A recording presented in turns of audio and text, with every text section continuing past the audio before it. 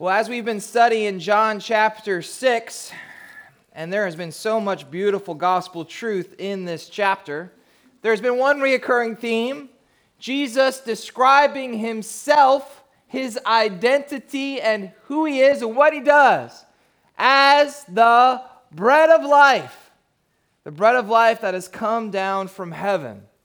Jesus has said, and we have heard, that whoever believes, whoever comes to Jesus, the bread of life, will never hunger again.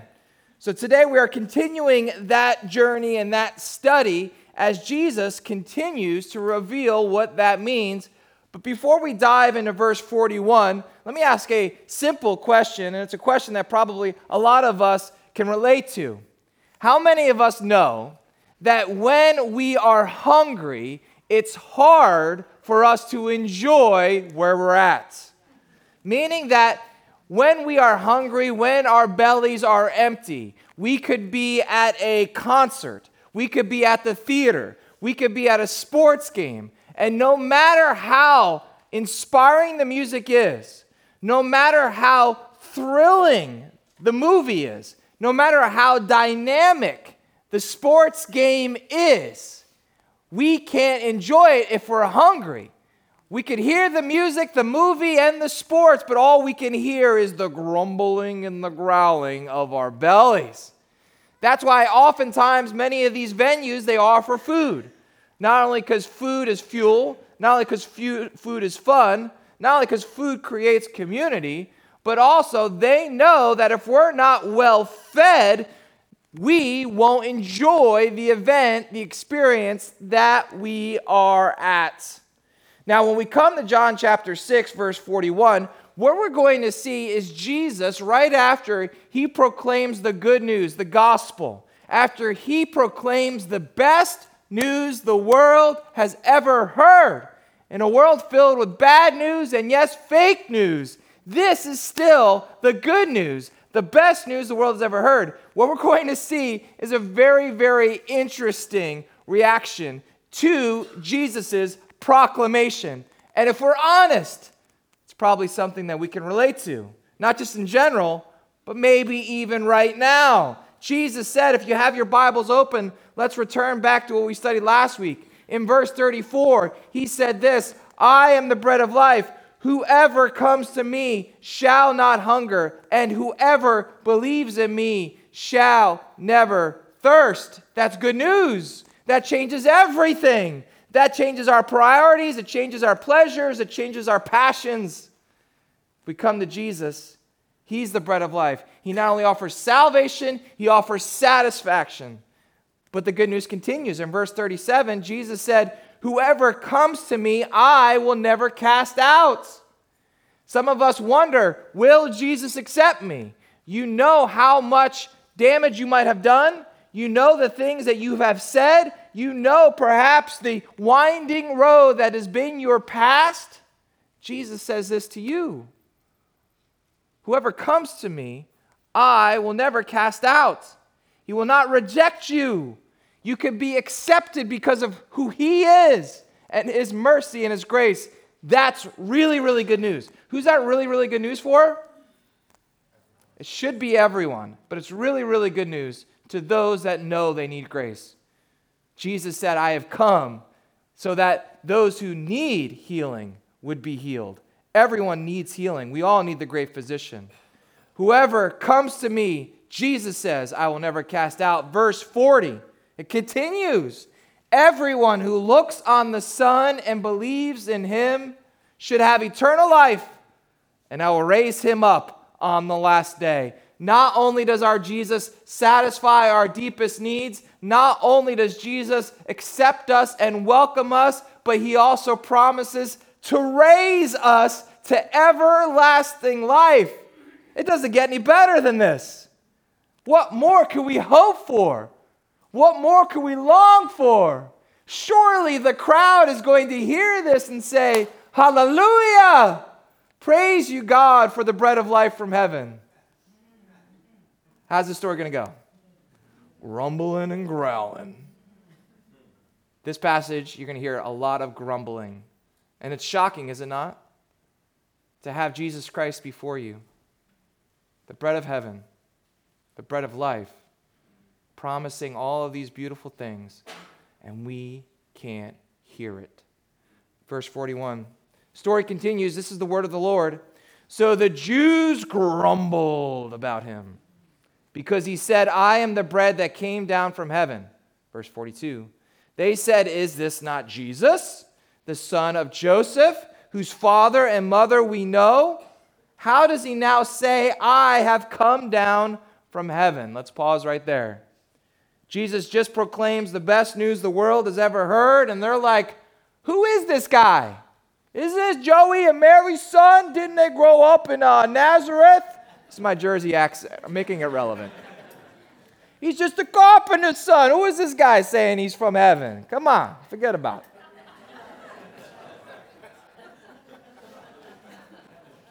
Now, what's going on here? This is interesting, right? Because they're a walking paradox. This crowd has followed Jesus all around the Galilean countryside. They followed him around the Sea of Tiberias. Why are they following him? Because they want their bellies filled. They want the multiplied bread and fish. They want their bodies healed from sickness and disease, and they believe Jesus can do that. They also just wanted to make him king. So now why are they saying, hey, who is this guy? Isn't this Joey and Mary's son? What's going on? Jesus is revealing who he is. And when the masses and the crowds and the religious establishment don't like that, watch how their view of him gets diminished instantly and immediately. What happens here is that there is a grumbling that goes deeper than their bellies, right? They just had their bellies filled. They multiplied the bread and the fish, right? No, there's a hunger that goes deeper than your stomachs. There's a soul craving. There's a spiritual hunger that every single one of us on a daily basis wrestles with. I mean, think of it. Yes, we could look back to the grumbling of the generation that God delivered from slavery in Egypt, how God was delivering them and supplying them manna from heaven, and they just grumbled and they complained. But let's even go further back than that, and let's go back to our first parents, Adam and Eve. They literally lived in paradise. They had everything perfect. And yet, God says, do not partake of this one tree. Everything is good. Everything is for you. Everything is beautiful and perfect. But you cannot partake of the knowledge of good and evil, or you will certainly die. We know the story. This talking snake creeps up on them, which is a good reminder. Again, if a talking snake ever comes up to you in a garden, don't engage. Run, okay? They do engage. They listen, are deceived about the nature of God and the truth of his word, and they see the fruit. But friends, what was alluring about the fruit? Was it just the fruit that they were hungry for? They had a hunger that was deeper than the fruit. It was what the fruit promised. They could have the knowledge of good and evil. The Bible says they wanted to be God. It was not enough to be made in God's image. They wanted to be God. This crowd hears about how Jesus comes from heaven. And what is revealed is their discontented, grumbling, and complaining hearts. Yes, they are the Jewish people, the people chosen by God, the people that God has set his affections upon, and yet their hearts are far from God. That's why this can happen in church today, right? With all the passion that I can muster, all the joy in my heart, with tears in my eyes, I could flail around and preach the best sermon I've ever preached. And then as soon as we say amen, what? I don't know about today's church service. The music was all right. That preacher, he yells too much. Man, those kids, they were running around too much. That one person, man, they annoy me. Does this happen today too? Yeah. This is us, right? This is us. So I like how Jonathan Broadhouse put it, author and pastor. He said, an unthankful and complaining spirit is an abiding sin against God, a cause of almost continual unhappiness. Man, that's true. And yet, how common such a spirit is. How prone we seem to be to forget God's faithfulness and remember only our complaints. I heard a story about a monk who entered into a monastery.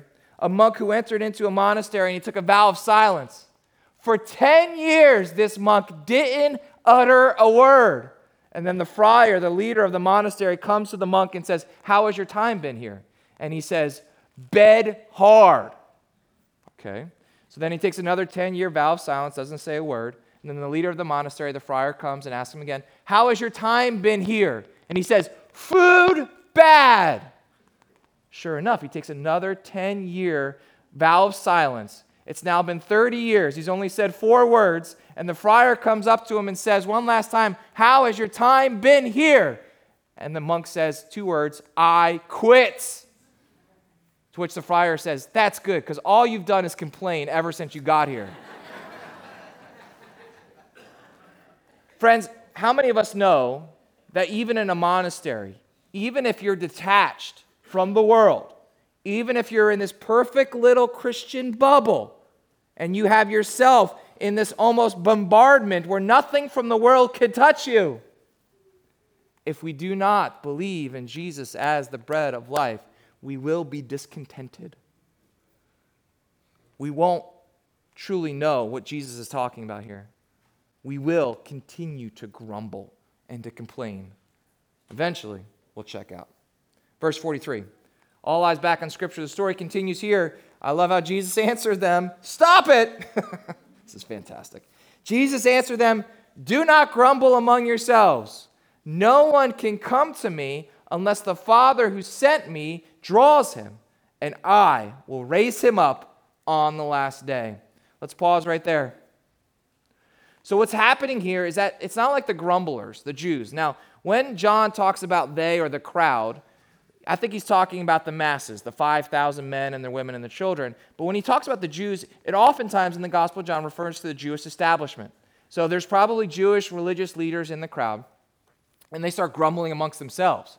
They weren't even grumbling to Jesus. Oftentimes, grumblers don't grumble to the leader. They grumble to other people.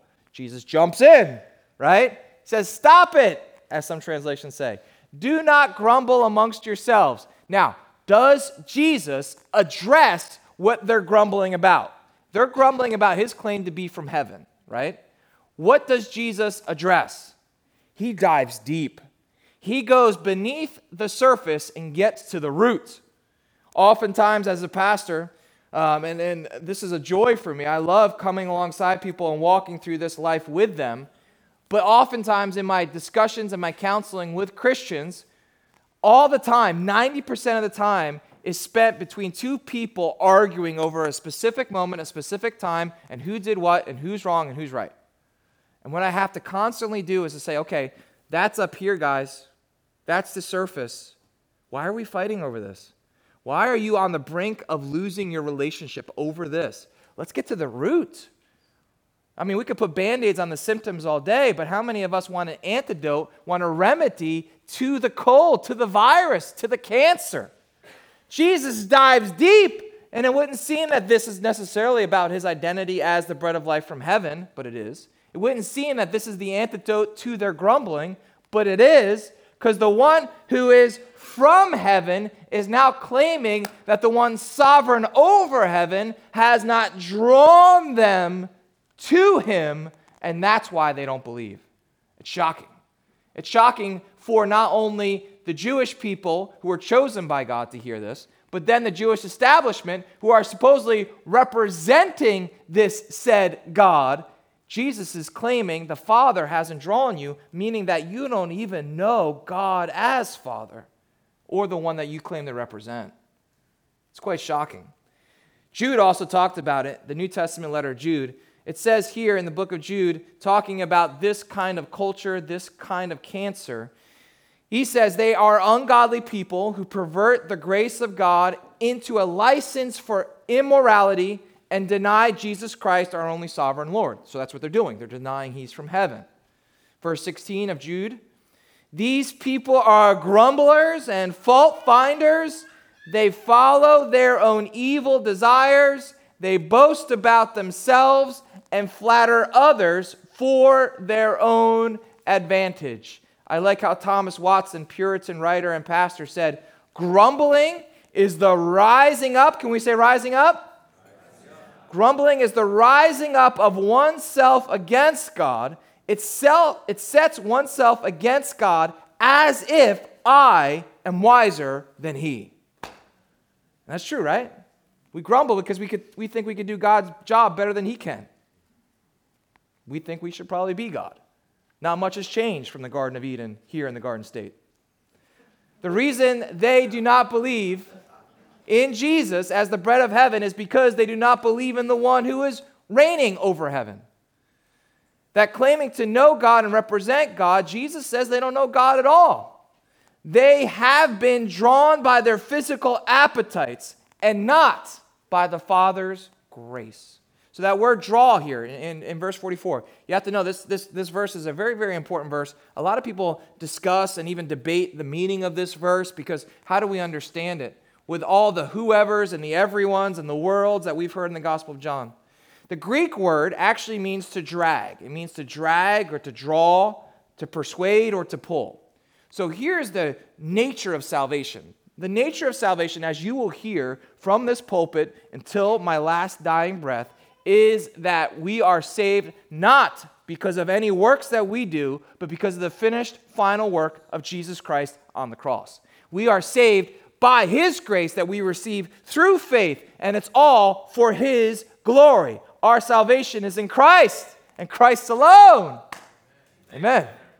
Now, when we came to Christ, was it that we were living this good life and we just decided all of a sudden to follow Jesus? We believe that we're saved by grace, but no, when we actually do a deep dive into Scripture, we will see that our need for grace went so much deeper than we ever thought possible. This is part of the reason why we become grumblers, right? Is we forget two things.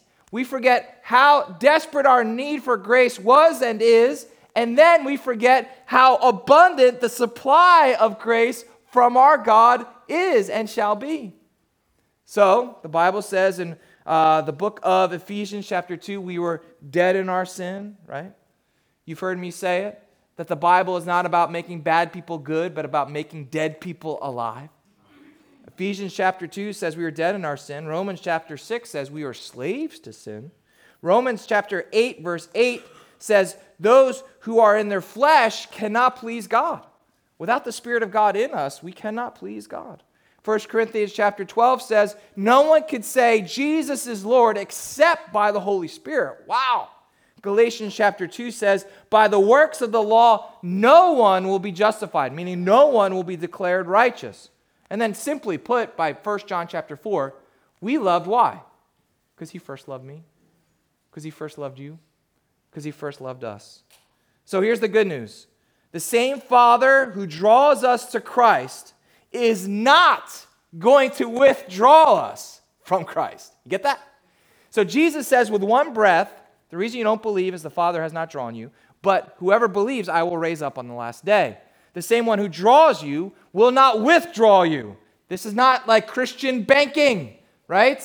No, once you're drawn and you are effectually saved, you are adopted, you are Spirit-filled by his grace. You're a child of his. We're going to get into that. The good news says here in Philippians chapter 1, verse 6, I am sure of this, that he who began a good work in you will bring it to completion at the day of our Lord Jesus Christ. Meaning that the one from heaven is the one who is going to bring you to heaven. Hebrews chapter 12, 1 and 2 says this, let us run with endurance the race that's set before us, looking to Jesus, the author, meaning the one who wrote it, and the finisher or perfecter of our faith. Jesus Christ is not only the Alpha and Omega of the Scriptures, not only the Alpha and the Omega of the Bible. He's the Alpha and Omega of Chris Durkin. My salvation begins and ends is persevered through the grace of Jesus Christ. Martin Luther, in his commentary of this passage, he said this. Martin Luther, the reformer, he said, "Here Christ says, 'This is the will of him who sent me, that I should lose nothing.' He will not only refrain from expelling and rejecting anyone, but he has also," listen church, "resolved to keep them with him and prevent anyone else from taking them from him." Isn't that good news? All right, so how do we reconcile the fact that the Father draws, but also this is available to everyone? Ready? This is how this works. Ready? I have no idea how this works. But it's gospel. It's Bible. And we're going to preach it, believe it, we're going to affirm it, and I like to say, I want to affirm what the Bible affirms and go no further. Amen. This is in the mind of God, right? So we want a God-centered gospel from beginning to end. We want to understand that our grumbling is probably because we have settled into this me-centered gospel, where it's based upon my own perfection and my own self-righteousness. And there is nothing that leads to more grumbling than when we're impressed with ourselves. When we look in the mirror and we're like, "Man, you are the holiest guy I know." Watch, you're going to be miserable. You're going to be miserable, and so will everyone else around you. You could write that down. Tweet that. Verse 45, the Bible says here, continuing our study, "It is written in the prophets, and they will all be taught by God. Everyone who has heard and learned from the Father comes to me. Not that everyone has seen the Father except he who is from the Son, and he has seen the Father. Truly, truly, I say to you, whoever believes has eternal life." Next week, we're going to finish our study of this whole chapter, the bread of life. Jesus ends this passage with, "Truly, truly, I say to you, whoever believes has eternal life." So Jesus is quoting from the Old Testament, most likely Isaiah chapter 54, verse 13, where, yes, Jesus says, "And they will all be taught by God." So not only is Jesus saying you're not drawn by the Father, but the Father is now teaching them through him. That it's the Son speaking, but it's the Father teaching. They will be taught by God. So yes, they grumbled against Moses, who was an ordinary man sent by God, but now they're grumbling to the Son of God, who's both man and God. And yes, this was all prophesied. This was all predicted. Jesus is connecting Old Testament with New to say our grumbling goes deeper than we thought. He also says that the Son is the only one who has seen the Father. And then lastly, the Father draws us to the Son in this life, and the Son raises us and draws us to the Father in the next life. This is wonderful news. This leads us to repent of our sin, to turn from ourselves, to believe not in ourselves, but in Jesus Christ. Why? Because I want more of him. I want more of that bread, that manna. I want more of that satisfaction in my heart. And I know all this other junk, all this other awful, nasty, worldly food does not satisfy. Not only does not satisfy, will lead to pain and heartbreak. So here's the good news about grumbling. Everybody ready? The good news about grumbling, it has met its match in God's grace. What's the antidote? What's the remedy to grumbling? It's the gospel. It's always the gospel. So what I'm going to do right now is I am going to give us a supercharged dose of gospel. The antidote is God's grace. The remedy is the gospel. So knowing that God has drawn us, saved us, has not only called us, but will persevere us, this gives us a heart full of praise. Everyone listen, ready? Ephesians chapter 1. "Blessed be the God and Father of our Lord Jesus Christ, who has blessed us in Christ with every spiritual blessing in the heavenly places, even as he chose us in him before the foundation of the world, that we should be holy and blameless before him. In love, he predestined us for adoption to himself as sons through Jesus Christ, according to the purpose of his will and to the praise of his glorious grace." Not only does it lead to praise, It also leads to security. Romans chapter 8. And those whom he, is everyone listening? Predestined, he also called. And those whom he called, he also justified. It doesn't stop there. And those he justified, do you know how this ends? He also glorified. Who shall separate us from the love of Christ? Shall trouble, tribulation, or distress, persecution, or famine, or nakedness, or danger, or sword? As it is written, for your sake we are being killed all the day long. We are regarded as sheep to be slaughtered. No. In all these things we are more than what? Conquerors through him who loves us. For I am sure that neither death nor life, nor angels nor rulers, nor present things, nor things to come, nor powers, nor height, nor depth, nor anything else in all creation will be able to separate us from the love of God in Christ Jesus our Lord. Man, you got a case of the grumblers? Go to Romans 8. You could also go to Revelation chapter 21. Not only does it lead to praise, not only does it lead to security, yes, the gospel leads to glory. Revelation chapter 21 will close our service today with this.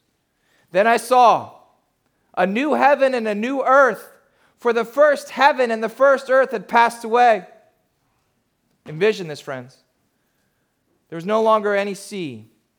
I saw the holy city, the new Jerusalem, coming down out of heaven from God, prepared as a bride, beautifully dressed for her husband. And I heard a loud voice from the throne saying, look, God's dwelling place is now among the people, and he will dwell with them, and they will be his people, and God himself will be with them and be their God. He will wipe away every tear from their eyes. There will be no more death, or mourning, or crying, or pain, for the old order of things has passed away. Revelation 22, here's the invitation. This is how your Bible ends. The Spirit and the bride say, come. And let the one who hears come. Let the one who is thirsty come. And let the one who wishes to take the free gift of the water of life come. Friends, the good news is your eternal security as a believer rests in the faithful hands of Jesus Christ. Being grateful for what God has saved us from saves us from our grumbling today. Let's pray.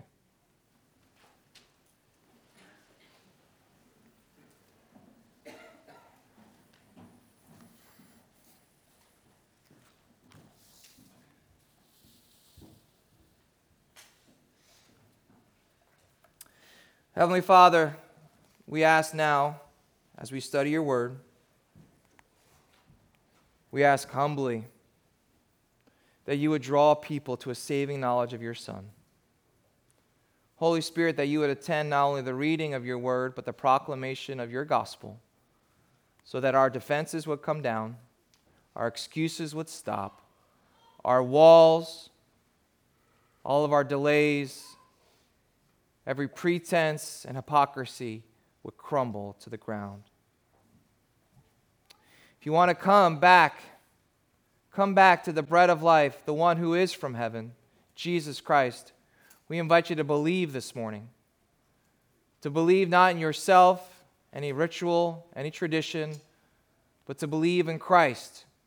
To believe in his cross, which can forgive you of all your sin. He will not cast you out. He has promised to raise you up on the last day. So would you believe this morning? Whoever comes and believes can find grace.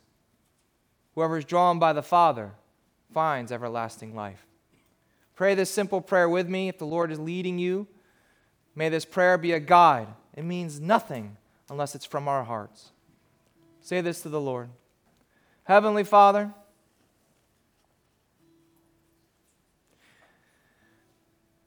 as your word says, I can sense you drawing me to Jesus right now. I'm weary and tired of fighting it. I'm weary and tired of pretending. I want to come to you because I know I need to be forgiven by you. So pray this to the Lord, would you, church? Say it just in your heart. Father God, please forgive me of my sin.